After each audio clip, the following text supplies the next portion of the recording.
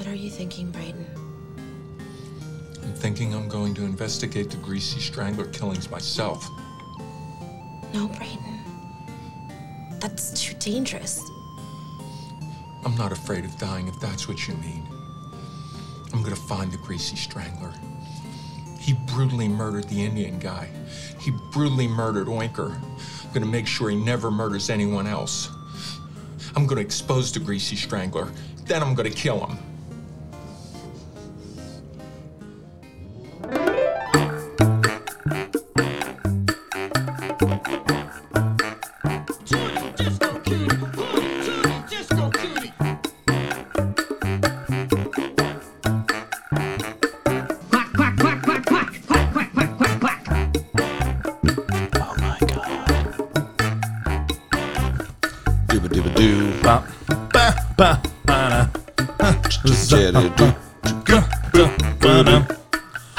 Welcome back to another episode of Duck and the Usher, a movie podcast where two homies talk about their favorite cult classics, box office bombs, forgotten films, and sleeper hits. I am one half of that duo. I am Zachary W. Fisher. With me, as always, is Mr.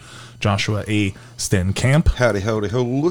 This episode, Duck and the Usher, is brought to you by the good homies of Copper Fox Tattoo Company over in West 192. If your tattoo needs need to be met, it is the Christmas season. They also have gift certificates available. Give them a call if you are in the Central Florida area, specifically Kissimmee, St. Cloud, and Orlando at 407-397-9938. And give them a shout. The show is produced by Mr. AJ Simmons, and we have a special sponsor this month right now. We have Shea Money's Parcel of Pals, which is a gifts box service conducted by a couple of talented artists in South Carolina. Look them up at SheaMoney.com for Parcel of Pals. What it is a collection of pieces of art from various artists throughout the country that is compiled into a special gift box. And then it is a really great gift idea or stocking stuffer for somebody in your family who is hard to shop for. You can look them up at SheaMoney.com. That is Shea Money's Parcel of Pals at SheaMoney.com. And we will be having a special giveaway probably later this month before Christmas or around it for one of our listeners where you will receive one of the Parcel of Pals for free. Details we'll have on that on the next episode when we cover our Christmas episodes. But for now, let us just jump into our normal banter when we get started. Josh, how have you been? I'm good. Had a rough. So this podcast coming out a little late. We've been really busy, and you have been quite a busy little. I've been very, very busy. So I had a memorial for my buddy Carl Skeens last night. That's right. So that was an emotional roller coaster of entertainment. I'm sure. Yeah. Well, that explains why you weren't karaoke. Yeah. No, I had Mandy covering for me, and then tomorrow we begin our 4-show run of It's a Wonderful Life. Yeah, why don't you radio play. Tell everyone a little bit about that more if you not already know. Yeah, so if you don't know, I am the artistic director for Theater in the Cloud, which is located in St. Cloud, Florida. And this weekend, the 3rd, the 4th, and the 5th, we have our Christmas production of It's a Wonderful Life. We take that classic story, that Frank Capra film, and it's Jimmy a little Stewart. different this time. I mean, it's still the same story, but it's like you're going to a 1940s radio station where you get to see them perform it live like they would in a radio station. Right. So there's sound effects, there's a violin. I play 7 different characters. It's going to be a lot of fun. And not to confuse anyone, it won't be broadcast on the radio. No. But you will be seeing them perform as if they were in a radio station, but they'll also be in costume to help provide more of that suspension of disbelief. Yes. So we got the on-air signs, the applause signs. So it's fun. It'll give that like fourth wall-ish. So you should be sucked in and then sucked out a little bit. Now, what dates are they playing? The 3rd, the 4th, and the 5th. We have a 7 p.m. on the 3rd, 7 p.m. on the 4th, and then the 5th we have 2 shows at 3 p.m. and 7 p.m. And you can find all that information on www.theaterinthecloud, and that is THEATRE, as in the art, not the location. So RE for theater, inthecloud.com. And we'll be doing that at the VFW post right there in downtown St. Cloud. Yeah, so if you're in the area, Central Florida, 407 sort of area code, or even if you're not, if you feel like traveling, Orlando, Kissimmee, St. Cloud, Melbourne, that whole quad state area. The middle of the state. Yeah, and you're interested in seeing a holiday play, give them a look. All right. What have you been up to? Me, working. I'm still doing as much as I can with the social media. Also, not only do we podcast here, but you can also follow us on Facebook.com/DuckandTheUsher, Instagram @DuckandTheUsher, Twitter @DuckandTheUsher, and on TikTok @Zaxploitation. Zaxploitation is my show where I talk about more movies than just the ones we do here on the show. And I also make videos here and there pertaining specifically, but not always, to movies.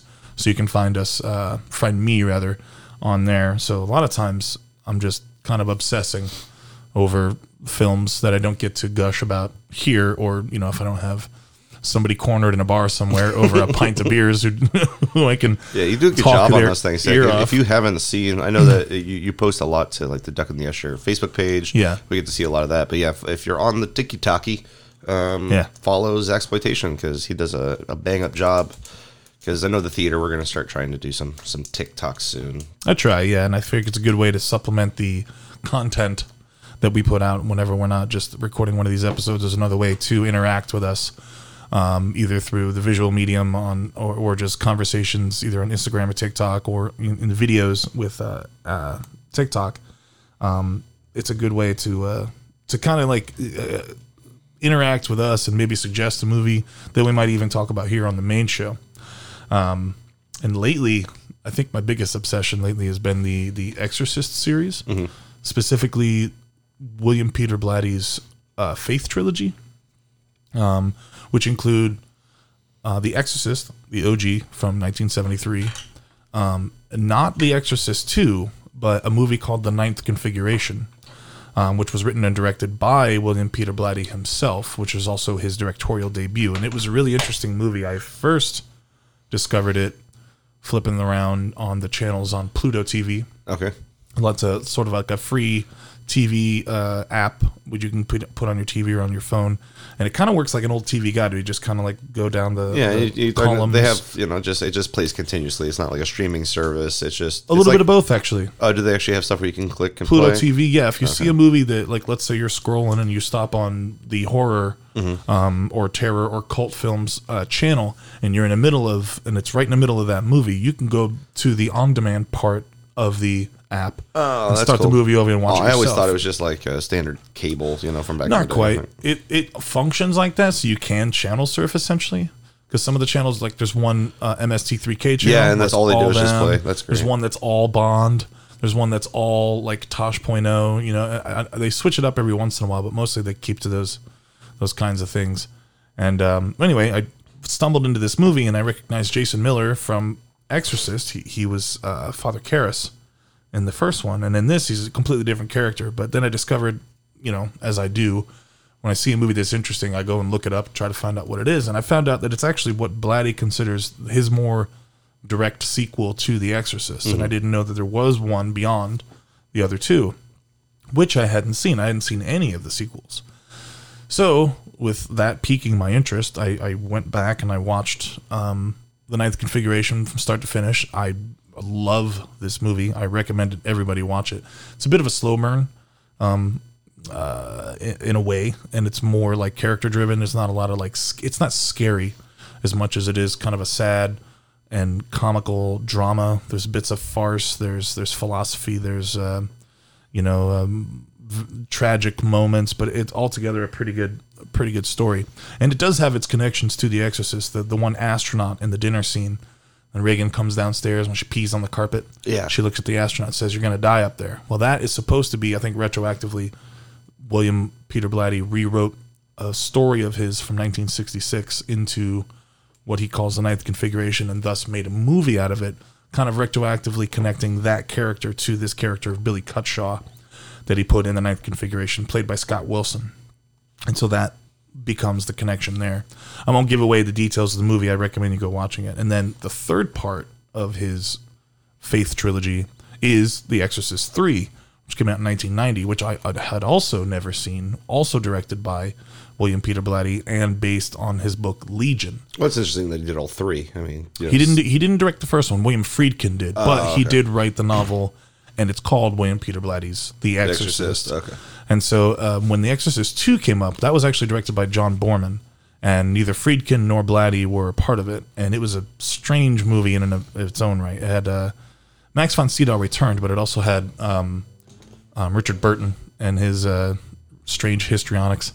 And Linda Blair returned, and even a woman played who in this movie, I forget her name right off the top of my head, but she plays a psychiatrist who's using this strange future tech dual hypnotherapy machine that allows her to go into the mind of Reagan, and it's like 4 years after the events of The Exorcist, and I guess the Pazuzu is still lurking around in the psyches of these people. And so it's a really bizarre and strange movie that I think works on its own as an outlier if you were to watch it and appreciate it for what it's trying to do. But it doesn't succeed as a good sequel to that first movie, which I think really worked well because it was playing on everybody's like religious fear. So it's kind of like Evil Dead 1 and Evil Dead 2, where it's kind of like standalone. Sorta. I see where you're going there, Yeah. but I think it's so completely different in its direction that it only works as a standalone outlier. And in fact, the two Exorcist prequels that came out in 2004 and 2005, which was a strange story in and of itself, both starred Stellan Skarsgård. Mm-hmm. It's the same script. They gave it to two directors. They gave one to Rennie Harlin and one to Paul Schrader, both of whom made great movies on their own. And they gave them both the script. But they both had the same cinematographer. It was Vittorio Storaro, the guy that did like Dick Tracy and then like all those Oscar-winning films in like Deer Hunter. I think it was Deer Hunter, or maybe it was, I don't know. He was a really great cinematographer. He did both of those movies, and they're both a little different, but the different direction. Same Father Merrin story, same lead actor, same cinematographer, same like music director on both films. Really strange, but they came out a year apart. And those movies seem to lean into the Heretic, The Exorcist 2, a little more than they do any of the other ones. Mm.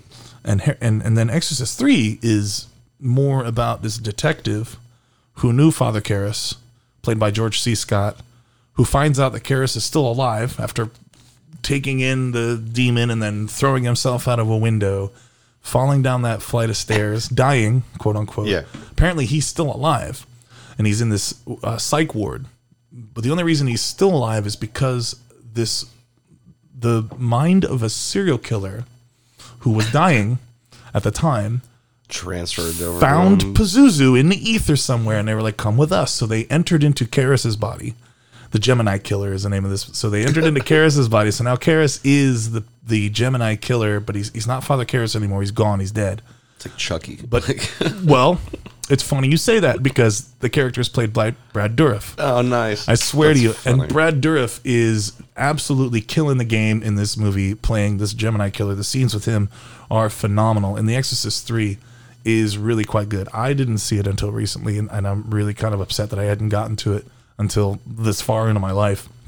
And there's one of the best jump scares I've ever seen is in this movie. There's a lot of crazy cameos in it too. I even like did a small video on it, like Patrick Ewing from the New York Knicks. Yeah, I remember just seeing that video Isn't that you it? posted. Yeah. C. Everett Koop, the former Surgeon General under Reagan, has a cameo in it. Larry King has a cameo in it. Fabio is in it. All just these like background characters that are supposed to be in this like dream scenario within the movie. But George C. Scott, who played Patton in Patton, is the lead in this one, and it's pretty cool. I think it's really underrated and underappreciated. So that was like my obsession in the last couple of weeks, is kind of delving into everything that Blatty did as a filmmaker and not so much as a writer, which I think I'm probably going to delve into that too. So that's what I've been doing and watching, other than like working. I watched the new Bond movie. No Time to Die? Yeah, I rented it. It was definitely not worth the $20. No? Rent. I didn't think so. It was okay. Haven't seen I it. don't want to give away spoilers. Like something really big happens. I'm kind of wondering how they're going to continue this. Okay.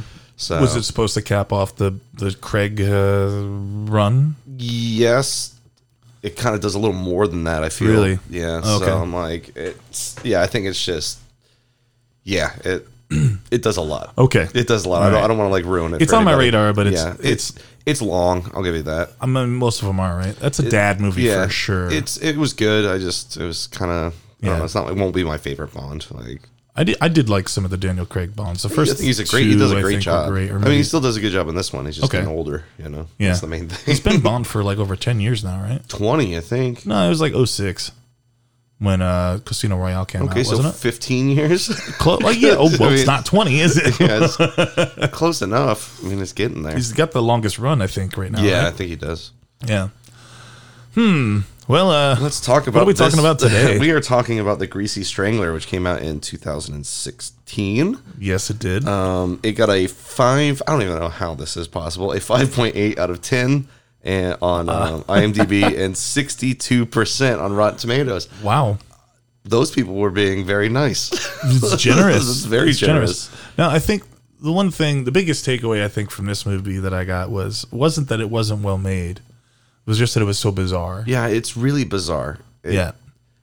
The writing is just crazy, and especially because, and then once you start looking at the producers and you realize that Elijah Wood was one of the producers, you're like, okay, that's why this movie is weird as fuck, because he really does like making weird shit nowadays. I wonder how much he was involved, other than just being somebody who like put up the money Yeah, to allow he him may to just put up make the it, money. you know, because his career post Lord of the Rings has been pretty cool.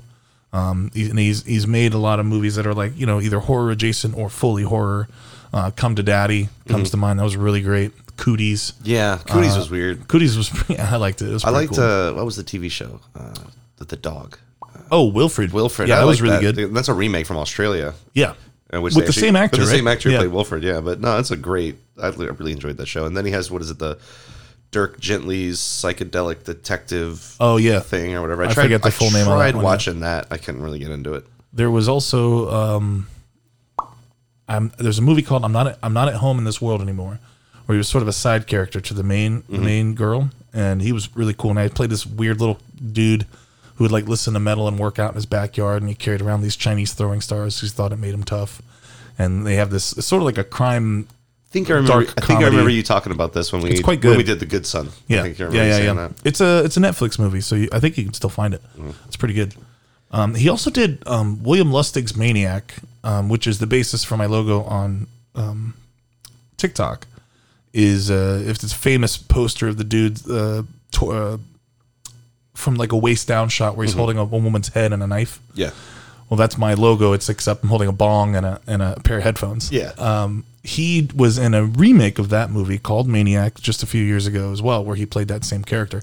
I'm not sure if it's as gnarly as that first one. That first one borders on like, well, I mean, it actually pretty much is an exploitation movie, but it's gnarly and just in your face. Actually, Joe Spinell was in that movie, and he had a small role in Ninth Configuration too. It all comes around. Yeah, it all comes back around.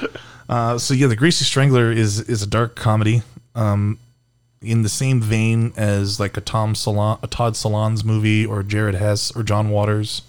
Very bizarre and bad taste by design, and it's a gross out movie for sure. I wouldn't put a bunch of snacks in front of you to sit down and watch this movie at all. No, not at all. Like when I was rewatching it to grab some of the clips, I even was like drinking something. I'm like, oh, the pig scene, which we'll talk about. Oh yeah. Dude, it's just don't eat a heavy meal if you watch this movie. I mistakenly said when we drew it from the bucket that it was probably It wasn't. a D-Rock. Yeah, because he messaged it and it was Yeah, like, I totally did not pick He's like, this. I did not submit that one. Yeah, So, well- sorry, D. Well, the good thing is we'll tell you what we already have our next two movies. Yes. Because it's Christmas time, so we'll be doing some Christmas yeah, movies. yeah. So we'll take a complete opposite turn from this film. Yeah, it'll be So we have some actors. We have Michael St. Michael, who is actually a famous hair designer, and Right. hairdresser for the stars.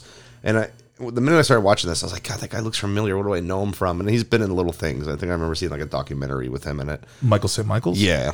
His filmography is very small, and this was like his most recent. I'm pulling up his stuff right now.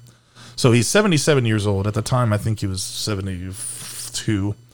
He's from Poughkeepsie, and as you said, his early life, he was a hairdresser to people like John Travolta, and he's now outlived John Travolta's hair. Yes, I was going to say when John Travolta had hair. Yeah. Because he still has a full head of hair. I'm pretty sure that wasn't no, that was his a wig. hair. That's his hair? No, that's his hair. And he's an old, craggy, goofy, like, with a strange body type. And nobody in this film is attractive by any classical There's a lot sense. of dick swinging and There's a lot of merkins. Yeah, I wonder what their merkin budget and was. if you didn't read the description on this podcast, some of the clips do have some stronger language than Fish and I say over the microphone. It's definitely a not safe for work podcast as it is. Or around your kids. I mean, you should be listening to this around children anyway, but I'm going to go ahead and just play the first clip, and you kind of get, this is the very intro scene where, we have to set up like, what's the character's name? It's Ronnie, right? Yeah, Big Ronnie and Braden. And Braden. And what he does is he takes people on a walking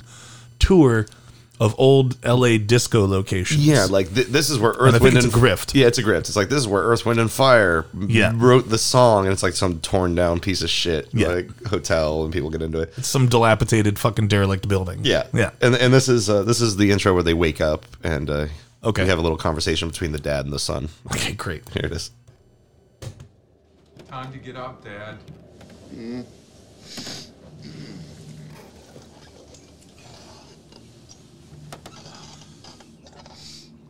You sleep all right?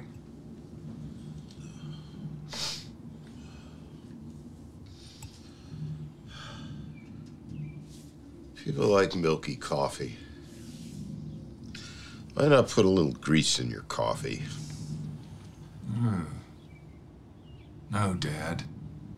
That sounds gross. Why not put a little grease in your Java? Why not try it? Such a gross out, Dad. I think I might barf. I'm not saying I want to do it. I just wonder why they haven't tried greasy coffee. Greasy coffee? You probably think I'm the greasy strangler. I never said that. Tell you a secret. I am the greasy strangler. Hey, I call bullshit on that. Okay. I'm not the greasy strangler. But you're a bullshit artist.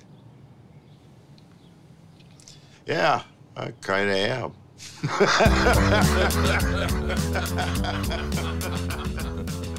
And that's pretty much the intro to the film. Yeah. Every time I hear Michael St. Michael's voice, I kind of get like a Lee Marvin vibes off of that voice because he just kind of got a little deeper timbre in the way that he speaks. Talking about Ronnie?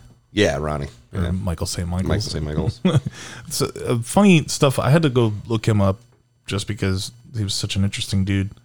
Turns out not only was he like a hairdresser to the stars, and he's been in a couple of cult films, but I guess in his early life, St. Michael says, according to him, that he was sent to live in in Mexico City when he was a child because his father thought the U.S. was losing World War II. And as a result, he ended up living next door to Diego Rivera and Frida Kahlo. The unibrow Frida, lady. yeah. And I wasn't sure who Diego Rivera was, and I looked him up, and he has the longest goddamn name I've ever seen in my life. Diego Maria de la Concepcion Juan Nepomuceno Estanislao de la Rivera y Barrientos Acosta y Rodriguez. But you can call me Doug. And he went by Diego Rivera. Diego Rivera. That's an easier one. He was a prominent Mexican painter, and his large frescoes helped establish the mural movement in Mexican and international art. That's cool. So he was a neighbor to that guy as well as all unibrow. He's got some good stories. He also served in the military, and he exited before Vietnam. And he also worked as a celebrity hairdresser, and he helped run a late 70s punk venue in San Diego called the Skeleton Club. So that much is actually true. But they just used it for the purposes of this character.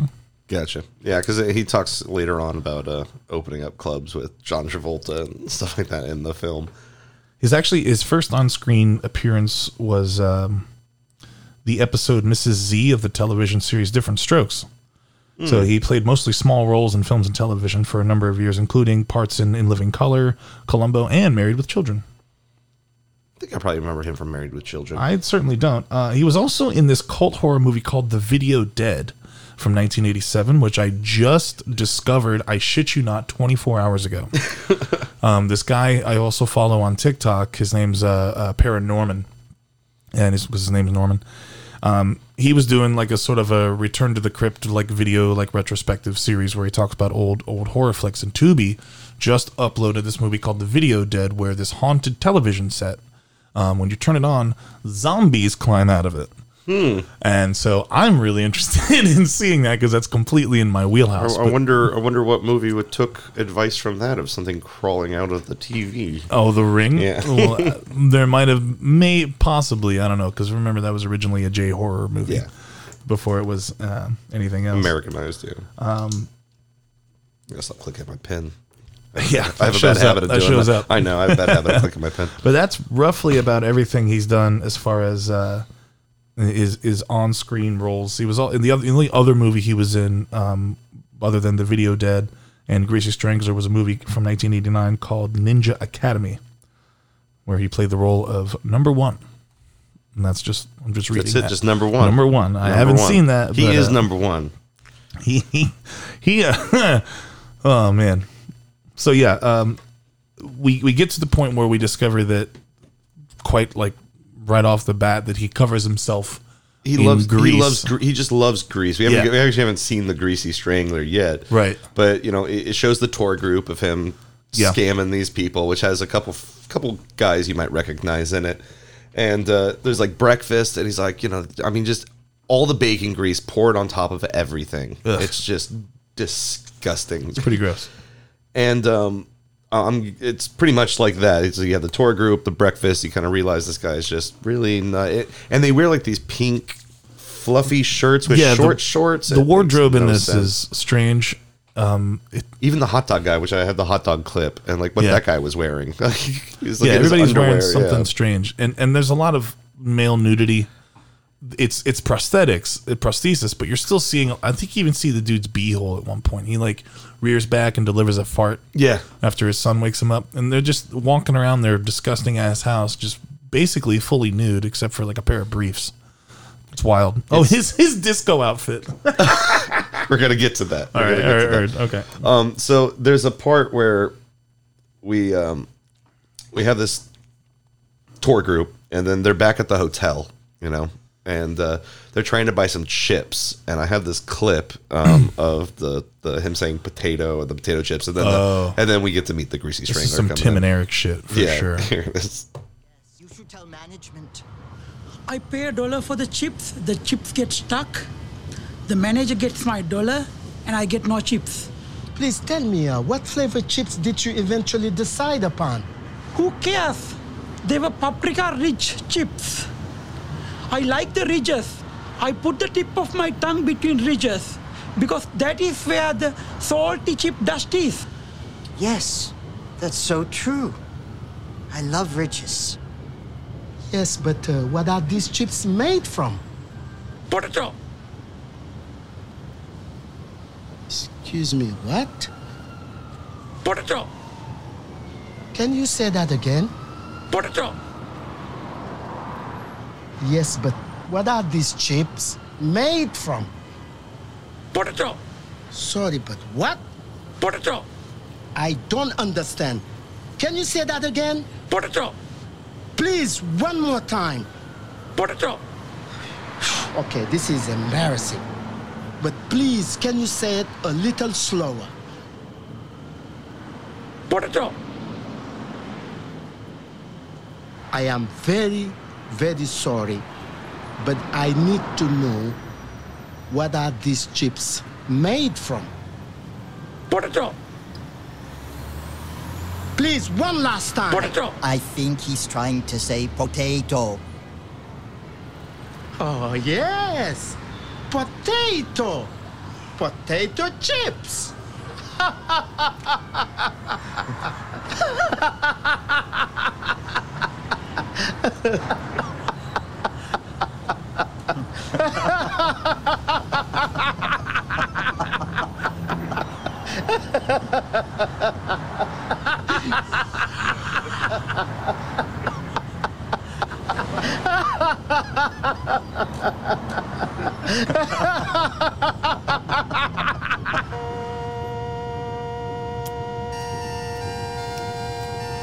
What on earth is this man doing? Hey, there are 3 of us and 1 of you, buddy. Maybe he's not a man. Maybe he's the Boogie Woogie. We see the Boogie Woogie.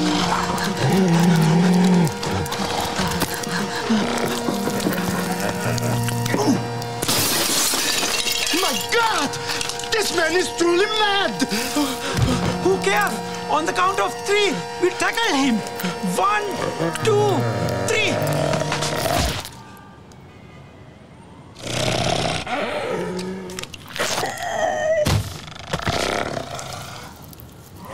I am a rich gentleman. I own a premium shipping business in Denver. Let me live. I will make you the chief shareholder. You will get a handsome salary with the attractive corner office. Does that or does that not appeal to you? I wanted some rich paprika chips. They weren't even for me. Who cares? There is a girl in my room. I met her tonight at a sports bar. We tried to have sex, but I couldn't get a stiffy. Then my balls got sucked up into my abdomen. Does it strike you as unusual? Am I dead yet? My name is Sydney.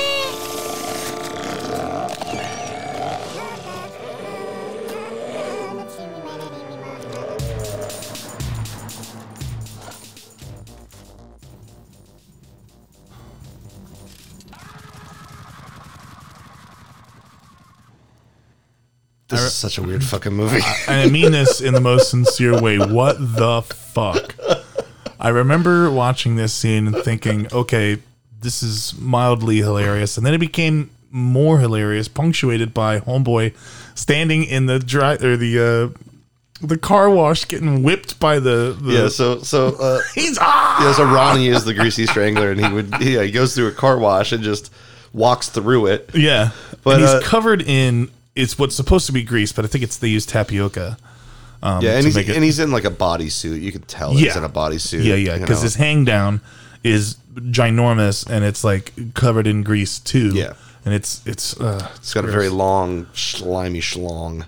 And just listening to that, you can hear a very specific laugh from an actor, and I think a lot of people. I think a lot of people recognize this actor from Grandma's Boy. Yeah, he was Dr. Shakaloo. He's Dr. Shakaloo, and he's actually a very famous guy. He's been in a bunch of things. He's a really great actor. He speaks a lot of different languages. Yeah, he's a trained actor. His name is Abdullah Ngam. I hope I'm pronouncing that correctly. He's trained as an actor in the College of Marin under the renowned James Dunn. He studied at the Michael Chekhov Studio in New York City, the American Conservatory Theater in San Francisco, London Academy of Music and Dramatic Arts. And he does a movie like this. He is like an actor's actor. He's no joke. He was in, as you said, Grandma's Boy.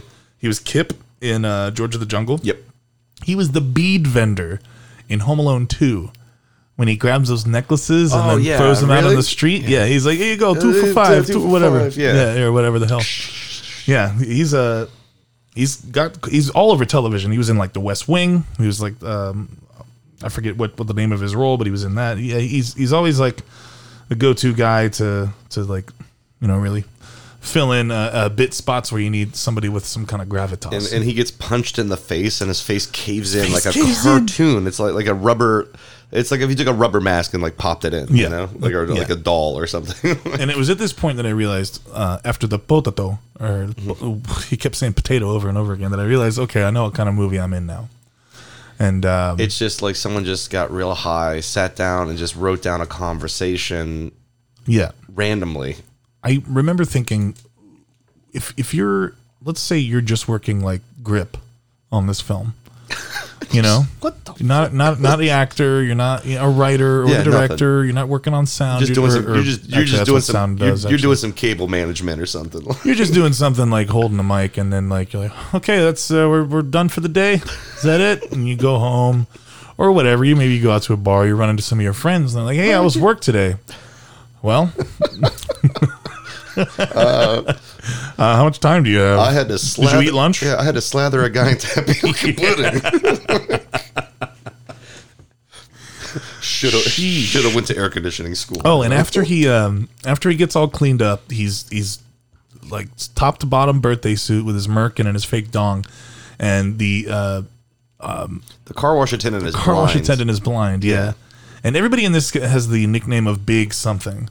I forget his name. It was like Big think I wrote Big it Gil down. or Big something. That actor's name is Gil Gex. I forget what the name of it and was. And so I love when he when he pays. Yeah, and he pulls it out of his asshole pretty Yeah, much. his butt is his wallet. Greasy. It's like, ugh. There's so many I don't nasty remember it. sounds. Yeah, there was. Yeah. Yeah, and- This is And he this has conversations movie- with him. He's like, my son, how's your son Ronnie? Oh, my son just craps everywhere. He's just a craps everywhere. I think, yeah, because he's a compulsive liar. He just lies about everything. Yeah. And you can clearly tell that he's got something going on upstairs. And I think the description I used to describe this to someone was if Napoleon Dynamite and a John Waters movie had a baby, and then that baby grew up and then developed a bath salts addiction, it would be this film. I would agree. Okay. Yes. You watch much John Waters? I've watched a few. It's a lot of bad taste. Well, before he did like Serial Mom and Crybaby Yeah. and like Hairspray, some of his earlier stuff with Divine was a lot of bad taste, kind of gross out stuff. Yes. Not for you, huh? Nah, not really. This is definitely bad taste movie for me. Where are we? Let's see here. Yeah, we got the Nikki car wakes wash. him up again the next morning. Yeah, morning breakfast again. More grease. Then we have the tour group. And this is where Bullshit we meet, artist. Yeah, and this is where we meet the female in this. Okay. What was her name again? What was her name? I wrote it down. Sheesh. I know. Like just trying to Janet. Janet. Damn it, Janet. They meet Janet on a walking tour, and Ronnie ends up like asking her out, or she asks Ronnie out, and they go on a dinner date. She's actually quite the looker when she's not And she's not looking weird as fuck. Yeah, they kind of made her look just very disgusting, like Yeah. everybody else in this movie. Everyone's disgusting in this film. So they have a dinner date, and Ronnie's all excited to go on the dinner date, and during this time, Braden was excited to go on the dinner date. Ronnie decides to go get a hot dog. Yeah. And every time like someone presents food to him, he's like, "This isn't right." I have a clip of this, and the weird thing about the hot dog vendor is he's wearing like a nice like jacket and like bolo tie or something. Is he? But he's wearing underwear. He's like in boxers. Oh, okay. I It's didn't like- pay attention to that. He's like, hey, how are you? Here, I'll just play the clip. Okay. Here it is. How can I help you, sir? I want a dog. Give me a dog. One famous dog coming up. I'll make yours extra piquant, yeah?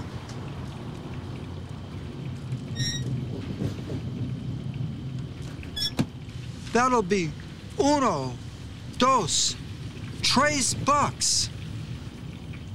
What the fuck is this shit? This is one famous chili cheese dog. No, this isn't right.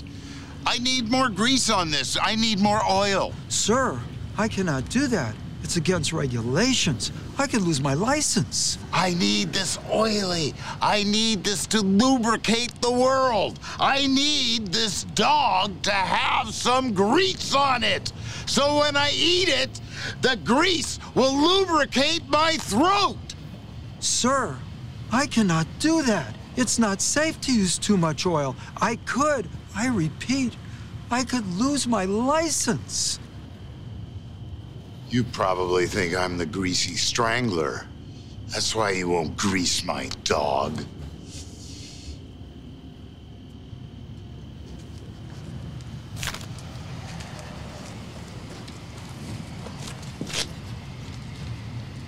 Hey, what are you doing? You're not allowed to touch that. That's dangerous equipment. You could burn yourself. I could lose my license. I'm gonna dunk Big Ronnie's dog all the way in.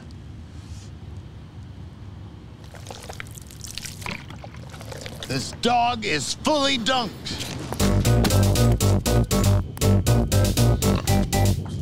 I do like the music in this. It's kind of like, Yeah. but yeah, just the. I'm really glad that they decided that the runtime on this was, going to be kind of short. It felt long.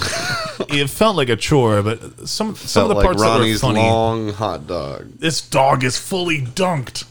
Not gonna lie, I started saying some of this stupid shit to people. There's a friend of mine at work who was a big fan of this movie for some reason, and then like 2 other friends of mine, surprisingly, have seen this. It's a weird film. I've never even heard of it. Beryl, who works over at Copper Fox, I was hanging out with him the other day, and I brought this up, and he's like, "Oh, I've seen that." And I was like, "You have fucking seen this, dude? You?" And not that Beryl doesn't like see movies of any, of a wide spectrum, Just but out of his wheelhouse or something. way out of his wheelhouse, like, because he kind of like, he's not really into this sort of like humor or like gross out bad taste sort of stuff at all. So I was really surprised when he said he had seen it, because as soon as I brought it up, he was like, "Ugh." I was like, "Yeah, for sure." They have like the dinner date. This hot dog scene happens. The son and Janet are at the house, and we see some boobs. I wrote down boobs. Yeah, there's a lot of sexual. I don't know if nobody's dressed completely a lot. Yeah, there's a lot. There's of always like half naked or a lot of Winnie the Poohing. Walking around, Yeah. shirt and just no bottoms. A lot of strange body types, and I think by design, because the guy who plays Braden his name's Sky Elabar, and it seems like looking through his filmography, he's been in mostly like some television and low budget movies. He was the mailman in Miss March. You ever seen Miss March? I don't think so. The Whitest Kid You Know. Mm-mm. That's a fucking hilarious movie. And I guess he played Nina's bass player in the movie Nina, about Nina Simone, with Zoe Saldana, about that famous musician, the jazz musician. Yeah, I know who Nina Simone is. I know who Nina Simone is. I just don't think I've seen the movie. Oh, okay. The greasy strangler ends up following the hot dog vendor and strangles him while he's on the toilet. That's sort of his MO. And he strangles him. His eyes pop out. Yeah, he right? strangles him so hard his eyes pop out. And then the greasy strangler cooks the guy's eyeballs in his RV and eats them. Delicious. Pretty disgusting. And then we go back to the car wash again with the Yeah, I think they just reused that same shot because it's hilarious. It's just a quick shot of him screaming, getting whipped by the, what do you call those? just like the ribbons or the blades, I guess. When you're in a car wash and you got that cloth that spins at the high speeds, he's getting whipped by those. Yeah, that's kind of hurt. Yeah, no well, shit. I mean, if you're trying to get grease off. And I feel like there's other ways. I love when they go back to the house and they want to go to the whore house. You know, the horror house. Oh, yeah. And you're like, okay, I guess they're all going to go to a horror house. It's the horror movie house. Oh, yeah. And then, they get popcorn and he pours grease all over it. I need more This grease. isn't right. Yeah, and he like walks back there. It's like, it's gross. And then we have the sex scene with Ronnie and Janet. Yeah. And we see that he's got like a tiny little Peter. He's got a little micro penis. And she is very bush. Like it's like coming out of her underwear, which is like it's like a wig down. It's just, everybody's wearing Merkins. Yeah, it's very weird. And Discotheque. Well, and he's also isn't Ronnie like, I make my own olive oil. You should come over, and he does make his own olive oil in his room because he's got a lot of, like a collection of various vessels holding all kinds of grease and oil and disgusting. Ugh, I bet it smells in there. Oh yeah, then we have the breakfast with a grapefruit. He's like eating a grapefruit with grease on it. Yeah. Oh my, that made me sick. I was like, how many breaks did you take watching this movie? Probably 5 to go have a cigarette. Yeah. I literally wrote this down. I'm like, breakfast, oily grapefruit - muff hair is what I wrote down because she's just standing there like half naked. Oh yeah, and she goes to the bathroom. And then Ronnie just walks in full naked and he's like, "Hey, how's it going? I need to brush my teeth or whatever." And he's just sitting there staring at her. It's fucking creepy. It's pretty uncomfortable. Oh yeah, and Earlier on, we do meet a character who has a little pig nose Yeah. on his face, and he's like friends with Ronnie. Oinker. Or friends with Braden.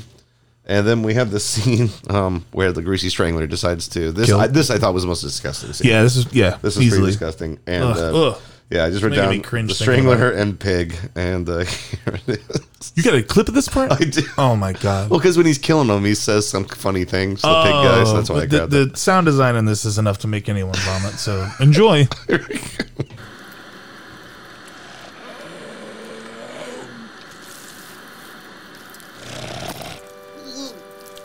I'm dying.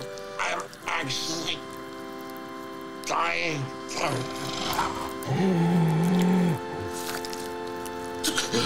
Things are getting brighter. Now they're getting slightly darker. Sorry, Lee. I'm wiped out there. Part of the dying process, I reckon. Oh. Fuck me! This is amazing!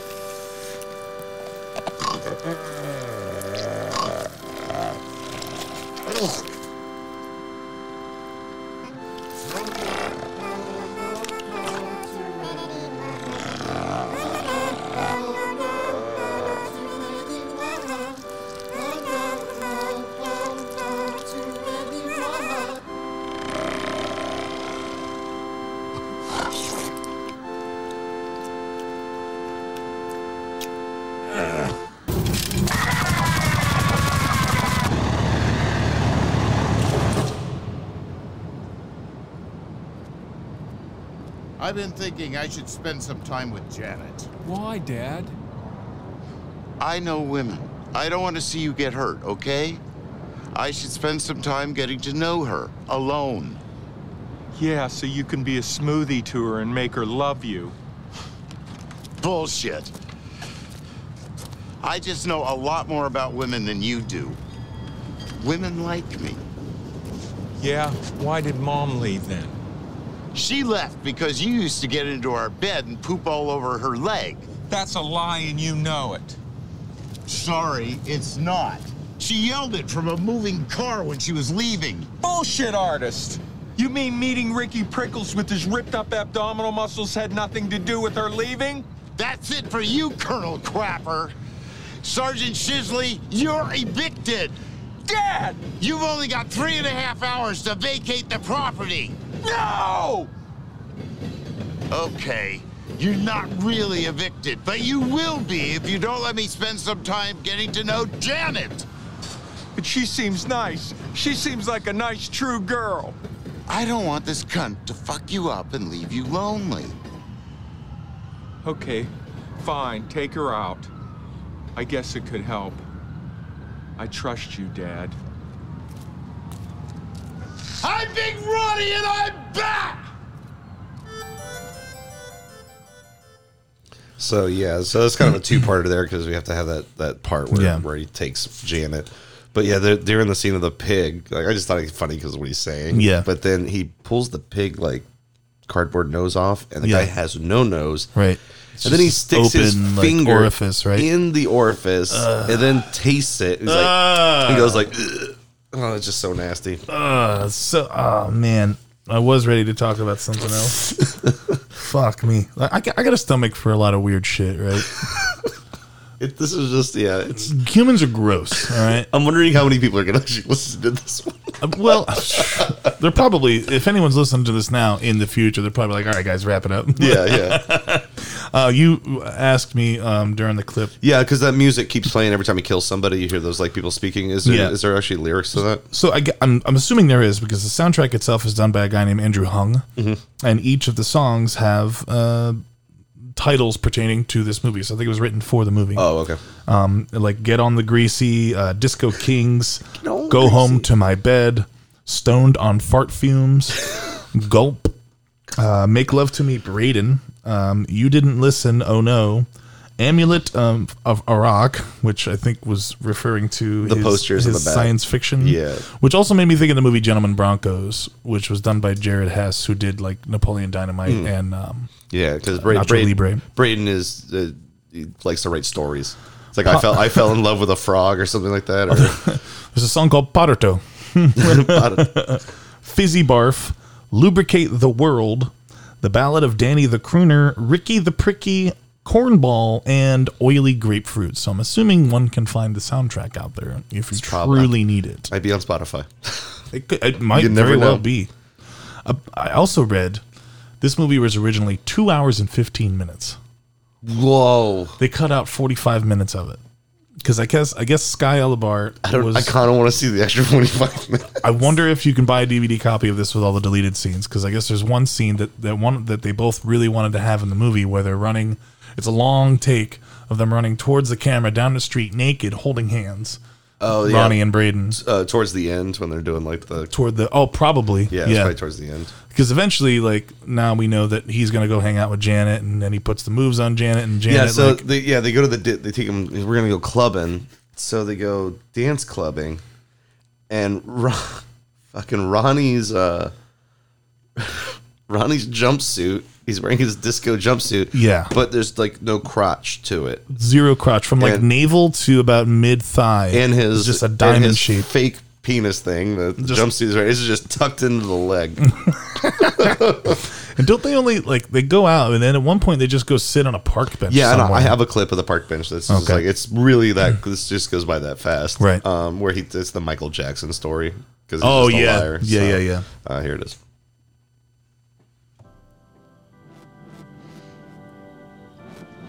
Tell me more about yourself.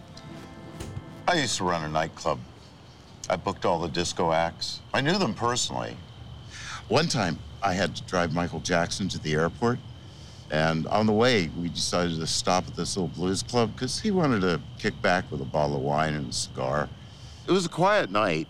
He was eating these delicious nachos, and I broke into the DJ booth and I put Smooth Criminal on the sound system. I wanted a boogie, and so did Michael.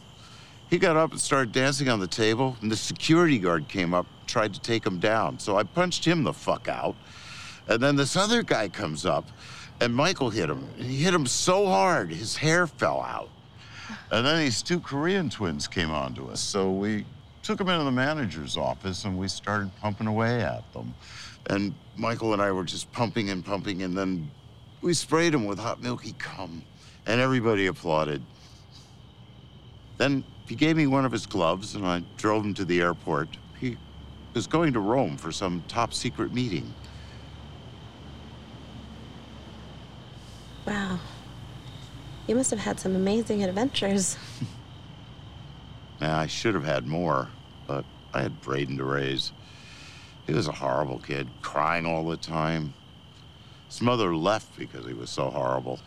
He's never had a girlfriend because he craps the bed most nights. I was 16 when I had him. I was a kid with a bed-crapping kid. I can't do that, mister. Why not? Oh, no reason. I think I might be in love with your son, that's all. You're in love with Braden? Yeah. Kiss my juicy cherry lips. I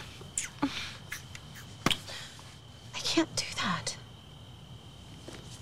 It feels weird. Bullshit, artist.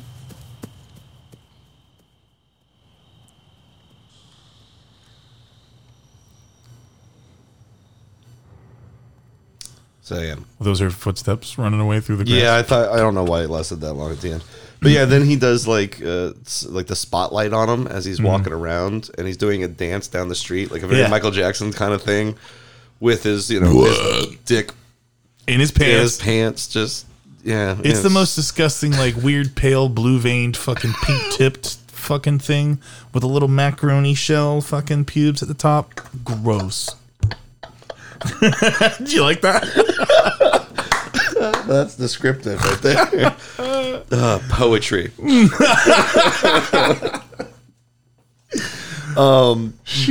Braden finds out that Oinker is the big guy's name. Oinker is dead. So he goes to his apartment with Janet. Yeah. And they're like, oh my God, he's dead. Like the super just lets him in. The guy's just dead. Yeah. And then they see the grease on the floor. And then he's like, oh, I have to eat something. So they're sitting at Oinker's coffee table while Oinker's dead on the chair. Yeah. And they're just like eating a sandwich and having a conversation. Oh, man. Yeah, so he's going to, and then, this is the part where he says he's going to find the Greasy Strangler, which I played at the very beginning of the episode. And then he confronts his dad, about it. And he's like, no, what are you talking about? You don't know shit. And then he calls Janet. Right. And then has phone sex with Janet. Right. I think my dad's the Greasy Strangler. What are you wearing? And then Ronnie and the blind guy go discoing. Because he's like, I got to get out of here. Right. I'm going to go discoing and pick up some chicks with my friend. Right. And then, this is where Braden rummages through the house trying to find shit. And Janet comes over. Doesn't he hides under the bed? Yeah, he hides under the bed. Yeah. Oh, yeah, because he takes Janet clothing with him again. Yeah, and then Ronnie eats out Janet on the bed. You didn't have to repeat that. I'm just saying, it's there. That's what I wrote down. And then we have, I think, your favorite scene.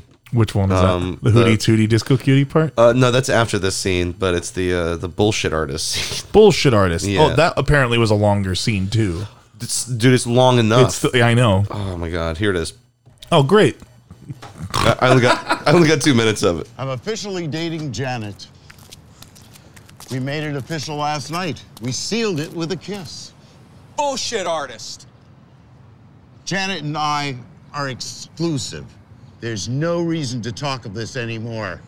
Bullshit artist. Bullshit artist. Bullshit artist. Bullshit artist. Bullshit artist. Bullshit artist. Bullshit artist. Bullshit artist. Bullshit artist. Bullshit artist. Bullshit Bullshit artist. artist. Bullshit artist. You, sir, are a horseshit artist. I call bullshit on that.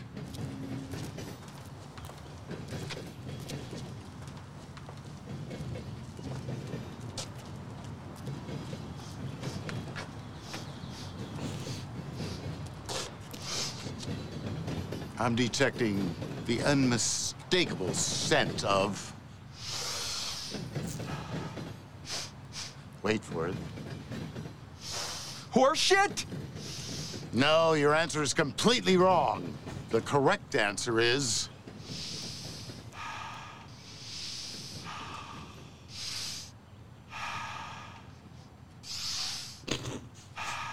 What's the correct answer? Wait. Tell me the correct answer. The correct answer is...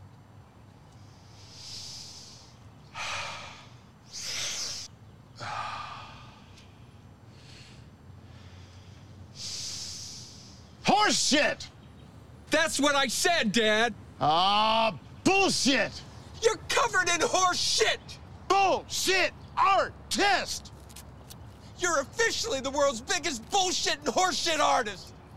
Bullshit, horse shit, cat shit, tiger shit, lion shit, duck shit, walrus shit, penguin shit, king penguin shit. High art. Yeah, because you got to be high to understand. Yes. Well played. Oh, man. Yeah. Wow. Where do we go from here? This is where we have the Hootie Cootie Disco Cutie. So, Hootie Cootie? Hootie Cootie Disco. I don't have the full thing. Hootie Cootie Disco. Yeah, I can play the clip real quick. Please. Okay, just fine. Just a little. Jesus. Just this. There you go. Tootie Disco Cutie, Hootie Tootie Disco Cutie. There you go. Okay. So we have that where they're having sex, and then Braden wants to marry Janet. Ronnie overhears it, and he gets all pissed off, so he gets all greased up, and he goes and kills the blind guy. Yep. Okay. Blind? We don't know. He's just angry. Easy target. Kills his friend, cuts his head off. Yeah. And plays basketball with it. Yeah, that was. This movie was already going a lot of weird directions for me. But we're not even to the weird direction. I think we're the not. ending is the most weirdest part. Yeah, I agree. Yeah, and then Janet finds grease on the floor. Mm-hmm. You know, like, what the hell? Don't they call in a detective named Jody? They do. Jody. Jody. I have a clip of Jody. I'm probably not going to play the whole thing of Jody. That's fine. So. Because Jody is actually, and they don't see it, it's actually Ronnie. It's actually Ronnie, yeah. He just puts on a fake mustache and some bullshit clothes. I don't know why I got so many clips for this movie. Well, because it's hard to. Well, I'm glad you did because it's hard to convey exactly how bizarre this movie is. And each clip is just. If you just played one clip, you're like, "This is the movie." You're like, "Wait, what?" But playing them all together, you're like, "This movie makes no sense." No, and the wet sounds. Oh, they're the worst. Ugh. Yeah, so like they pretty much. Because do they find this? They find the grease. They call in their bullshit detective, and he just says it's circumstantial or it's here it is. I'll play a little bit of Jody. Okay, fine. It's a really long clip. I'm only going to play a little bit of it. I'm calling because I think it just might be possible my dad Ronnie is the greasy strangler. Tomorrow is fine. We can meet tomorrow. Bye-bye. A detective is coming tomorrow. His name is Jody. Wow. Yeah, and at this point, you see Jody's hand come up, and it's like really long nails. Yeah. Like from the fence, like Nosferatu It's style. like he was just hanging out in front of the house, too. Yeah. Like on the ground. Yeah, because his clothes were like in the mailbox. It is very Nosferatu style. And even the way he talks is very like Dracula-esque.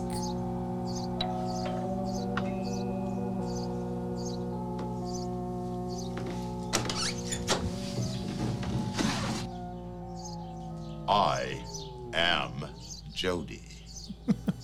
And if your hunch is correct, you are the son of the greasy strangler. Come on in, Jody. I like your jacket.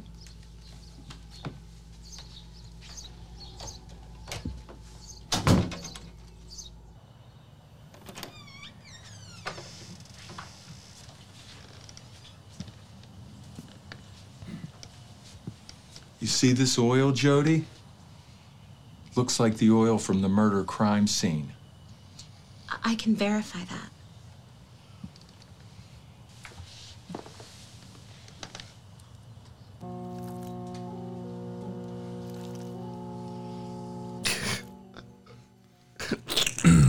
All those noises. So, and then Jody walks out, pretty much saying like, "Don't bother with it." It's not anything. And then he just changes clothes right in front of the house. Yeah, and goes right back in. And goes right back in. And then they have an argument, and then he dresses up as the greasy strangler. Then Braden, because he finds like the vat of grease that's been in the closet the whole time. Yeah. Okay. And he jumps in. He's like, if you're going to be, I can be the greasy strangler. And then they chase each other. And then don't they end up killing Janet together? Yeah, it's like he didn't do what he was going to do. He just became another greasy strangler. Yeah, and they end up killing Janet. And they pop her eyeballs out. And eat them. While they're watching a movie at the movie theater. Right. It's just... And then they go off to try to find Ricky Prickles. And kill him. Yeah, I had Braden's mother's boyfriend. I had an end clip, and I'm not even going to play it because it literally they have like a father-son bonding moment on the beach. Where they're like, Janet was horrible, wasn't she? Yeah, she was nasty she was awful. and ugly. Like, what's the justice for Janet?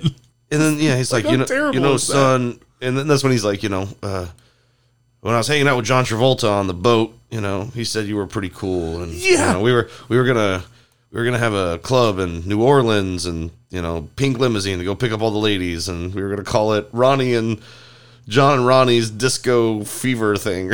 and then they're like, let's go kill Ricky Prickles. Which is, that's right. Yeah, which is Ronnie, or which is Braden's stepfather. Then they witness themselves being executed by a firing squad. It reminds me of like a very Butch Cassidy Sundance Kid kind of like, and they're running through the woods almost like fucking Bigfoot. Yeah. And like then a couple of greasy Sasquatches. Yeah. Sam Squanches. It's just like a montage. Like they see themselves getting assassinated, but then they also find Ricky Prickles and kill him, and then they're like on top of a mountain, like and then they like shake wooden spears all primal at the camera, and that's the end. And then scene fucking curtains.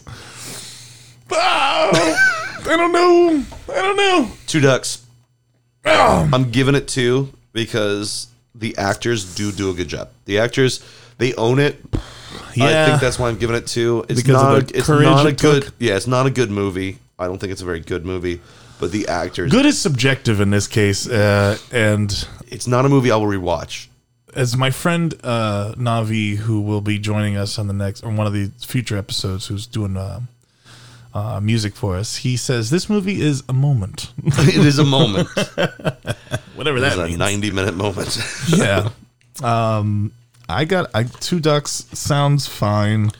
Yeah, I didn't want to give it 1. I'm going to give it 2 just because the actors do give 110% for their characters. That is true, and there's a level of dedication that is hard to do come something by. that weird. Like, yeah, when you got to like expose yourself and put yourself in compromising positions and do just something that is, I don't know, like I cringe when I think about like old things I used to do creatively, like if I look back at old bands I was in or something, or lyrics I had written, or any kind of, you know, poetry or short stories before I really knew how bad it was. I mean, you got to start somewhere, but it's just so like embarrassingly like bad. Like you get this sort of like, what's the word? Mortification from seeing your old stuff. And then the fact that there's a whole ass 90-minute movie of your naked ass doing the most disgusting things, albeit in makeup, you know. Oh yeah, by the way, it made $45,000. How much did it cost to make? I don't know. I didn't find it on there. It just said box office was $45,000. Okay, it made money. It made sure, yeah, sure. It made money. All right. I don't know how much it cost to make it, but I don't. That's a statement. Yeah. Yeah. Two Ducks feels good for me. I don't want to say I hated it, but I also don't feel like is the appropriate word for me either. Yeah. I would have stood it. I don't know. Withstood. Yeah. I withstood it. It was there. I saw it, and I probably won't come back to it. I think I'd rather watch Jodorowsky's movies before I'd watch this again, because at least there's some kind of like substance. There's something there. It's just it's more art house than this. This was like trying to be art house, but just disgustingly art house. I don't know that calling it art house works in any other. What genre? It's supposed to be a comedy. It's dark comedy, black that's comedy, what the genre is supposed to dark be. humor / horror / schlock. Yeah, you know, it has an audience. It does, since I mean, people were like, "Oh yeah, this movie, I like that movie." I'm like, "You're fucking weird." I think I would still go so far as to say I would add it to my DVD collection eventually, just so I can put it on for people, just to see their reaction. At Thanksgiving, you put it on Thanksgiving. Perfect. As you're basting perfect Thanksgiving as you're movie. basting the turkey. It just so happens this happens to be the movie we watched over our Thanksgiving day too. So there's that. But yeah, this is the perfect movie to put on. I think this movie will be fun to convert to a VHS tape. And if you ever been to like bars that are kind of vintage that have like just a TV and VCR up in the corner, like remember Barbecue Bar used to do that in downtown? I remember going in there once and they had Dune on. And because of the quality of the tape and the TV, it kind of looked old and janky. It just kind of gave it some atmosphere. Because you could see that this could be like some really bad B-70s put film, it on like, with no sound and let it play during like some party and let people go, what the fuck is going on over there? Doing? Yeah. So this is a 3-year-old's birthday party, Fish. What are you doing? I was just trying to get a laugh out of the joint. There's a man's penis on the screen right now. You gotta learn someday. What's that, Bonnie? Yeah, that's it. We're gonna do 2 Christmas movies. Our next one will probably be next week. So we got to get the taste of the Greasy Strangler out of our minds. So and this one everyone's pretty much seen. I mean, this is one of the great cult. I mean, it was a successful movie, and everyone knows it. That's why I'm gonna say it's a great cult Christmas film, and that is Scrooged with Bill Murray. That's my choice for it. It's an excellent take on the Christmas Carol. It's fun. It's going to be a good time. Get us in the Christmas spirit. Excuse me. Yeah, Christmas spirit. And then I know after that, Fish has one that we'll be doing also. I do. I'm still on the fence with which one it will be, because there's one I just discovered that was interesting, and I know what we do. We did Rare Exports in our first Christmas episode, and Gremlins, and then last year we did a Home Alone double feature and Batman Returns. Yeah, and we also, we did Rare Exports. We did Frozen. Frozen wasn't a Christmas episode. We didn't do that as a Christmas episode? No, we did it before the release of Disney's Frozen. Oh, that's right. Yeah. I was wondering. All right. Because that was just, there happened to be snow in it, but it wasn't like a holiday themed movie. Gotcha. So I'm not sure if Scrooged is anywhere to watch streaming wise. I think it is. You know what? I just stumbled across it the other day, and I think I'm not sure which service it's on, but I did see it pop up on like Letterboxd. Okay. So the one that I'm thinking about doing, I'm not sure, is this movie that came out in '89 that is called 3615 Pere something Noel, also known as Deadly Games. It's a French film, also known as Game Over, also known as Dial Code Santa Claus. It has a bunch of different names for whatever market it was released in, but is essentially the same as Home Alone. And even the makers of this film like threatened legal action against Chris Columbus, really, and the makers of Home Alone, because what happens in this movie, which came out a year before, is this psychopath breaks into this house with his kid and his grandpa dressed as Santa Claus, and the kid defends the house with weapons and booby traps and stuff. But it's like a little more bloody. A little more bloody. He's using actual weapons, and it's firmly in like the horror comedy sort of dark. Okay, yeah. So it's not like Home Alone where it's like, no, they're like cartoon characters getting beaten right, but up, you but can they survive. see, yeah. The guy gets smacked around by this kid. I haven't seen it yet, so I don't know how extreme it gets. Mm-hmm. But apparently, like a lot of people seem to think that that people who are into like Paris cinema seem to think that Home Alone kind of maybe snagged an idea from this film. So maybe just to be subversive, because last year we did Home Alone. We might talk about this one. I'm not sure yet. I'm going to watch it first. Yeah, watch it and let me know, because that would be fun to do a little callback to Home Alone. So. Yeah, we'll see. Well, that was it for the podcast of The Greasy Strangler 2016. If you haven't watched it, good for you. If you want to watch it, if you have the stomach for it, go be watch prepared. it. Yeah, I mean, even though we sometimes don't like certain films, doesn't mean that you don't have to watch them. So we would like you to always expand your mind in the cinema universe out there. We want to thank you all for listening again. Please check us out on all of our social media platforms: Facebook.com/DuckAndTheUsher, Instagram @DuckAndTheUsher, Twitter @DuckAndTheUsher, TikTok @Zaxploitation, and a big thank you to our producer AJ Simmons and to all of our patrons: D-Rock, Krisky, Shea Money, Voy Pronto, Cinemantha, Patty, Rios, Samwise Stripes, Timbo. And if you want to support the show, go to duckandtheusher.com, click on the support the show link, and you will see all that you need to find there. Thank you so much. Thank you. Bye.